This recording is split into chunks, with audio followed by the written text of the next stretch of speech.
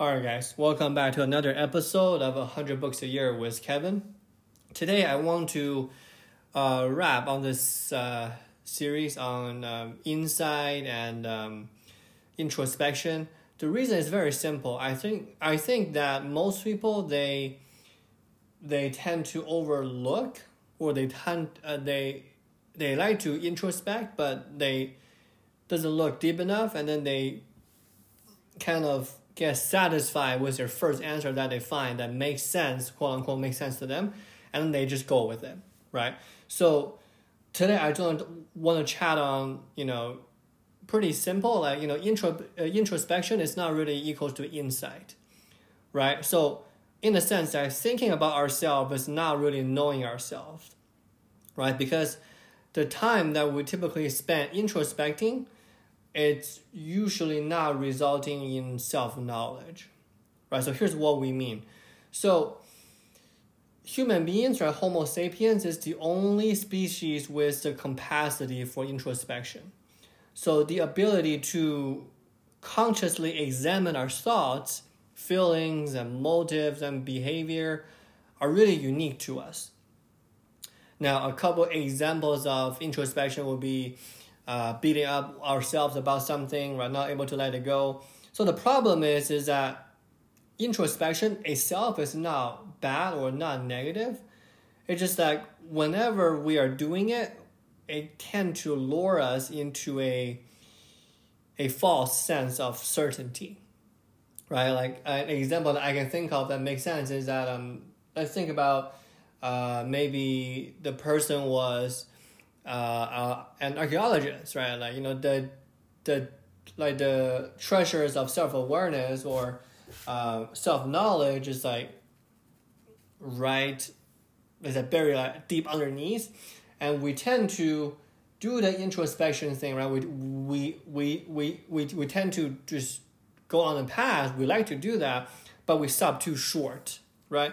We find something that looks like the fossil or looks like a aged treasure, and we pull it up. It might be nothing, but we stop looking, right?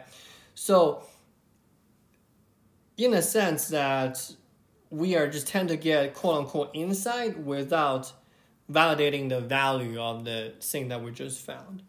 So how should we avoid that, right? How should we not fall into the trap of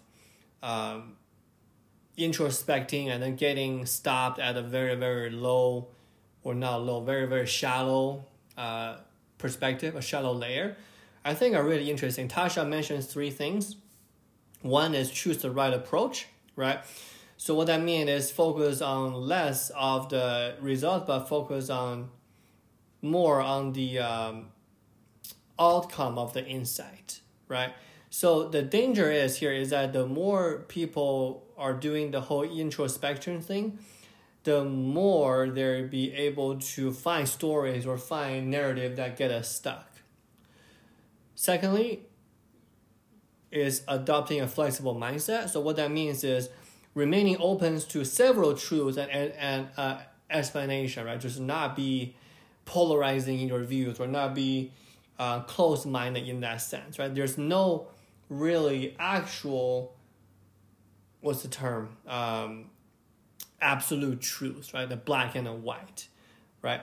So introspection should be a process of open and curious exploration rather than, let's say, a search of definite answers, right? It's like, okay, let me think about that. Okay, I did this, so for a likelihood that's interesting, right? Like that deserves to be looked at, but I'm not really getting expectations about, okay, I know what I did wrong there, or I know that I was right because of this, right? And typically, I think this is the reverse, right? Most people think that we should dig deeper, right? Like, Simon Sinek had this book called, have this TED Talk, right? Like called Star Wars Why, right? So it's like, most people think what, they think how questions, they don't think why questions. And in this case, when we ask why questions, we tend to stop at the first answer that we're looking at, and then we stop looking, right? So it's probably more helpful in this particular case to start with an open-ended question and then start with a what question instead of a why question, right? Now, a tool or a vessel for introspection that Tasha recommends is journaling. I've been journaling since, I don't know, April, May. Every day I use my iPad. In a sense, it's expressive writing, right? So it provides a very powerful direction in finding the answer, and it takes about 20 to 30 minutes of time. That's what Tasha recommends. And I can chat a little bit about my personal experience, right? Like how do I get insight through journaling? It's really trying to explore the negative, but not overthink the positive, right? That's what I think is the most important part is just why am I thinking it, right? Because most people think that they have the journal, oh yeah, I have nothing to write about. Yeah, and that's normal, right? Like most of the time, if I don't journal, then I just have nothing to write about. And then I use this app called Day One. Right? I remember a couple of days ago, I published a podcast called I Matter. That was one of the prompts, right? And I did some kind of a writing in that sense, and then that made a podcast out of it, right? So I usually do a prompt one, and I usually do a 5-minute daily, morning daily prompt. So sometimes you are not gonna know what to say unless you're actually sitting and actually looking at a blank piece of paper and then have your mind just go, right? And there's really no need to have a topic to begin with, but it's really about exploring the possibility of your thought process, right? Or something that you just learned, or something that you've encountered, and that's just really an important tool to get true insight, because true insights happen when we process both our thoughts and our feelings. I think that's the number one thing I need to reiterate here. True insights happens when we process both our thoughts and feelings.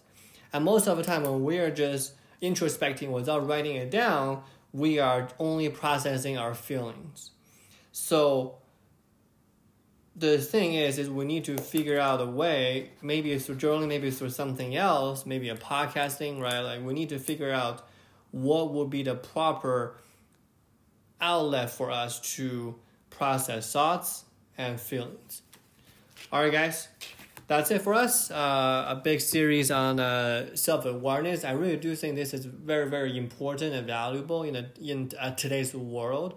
Whether you're in business or in any other career, and I truly feel like as a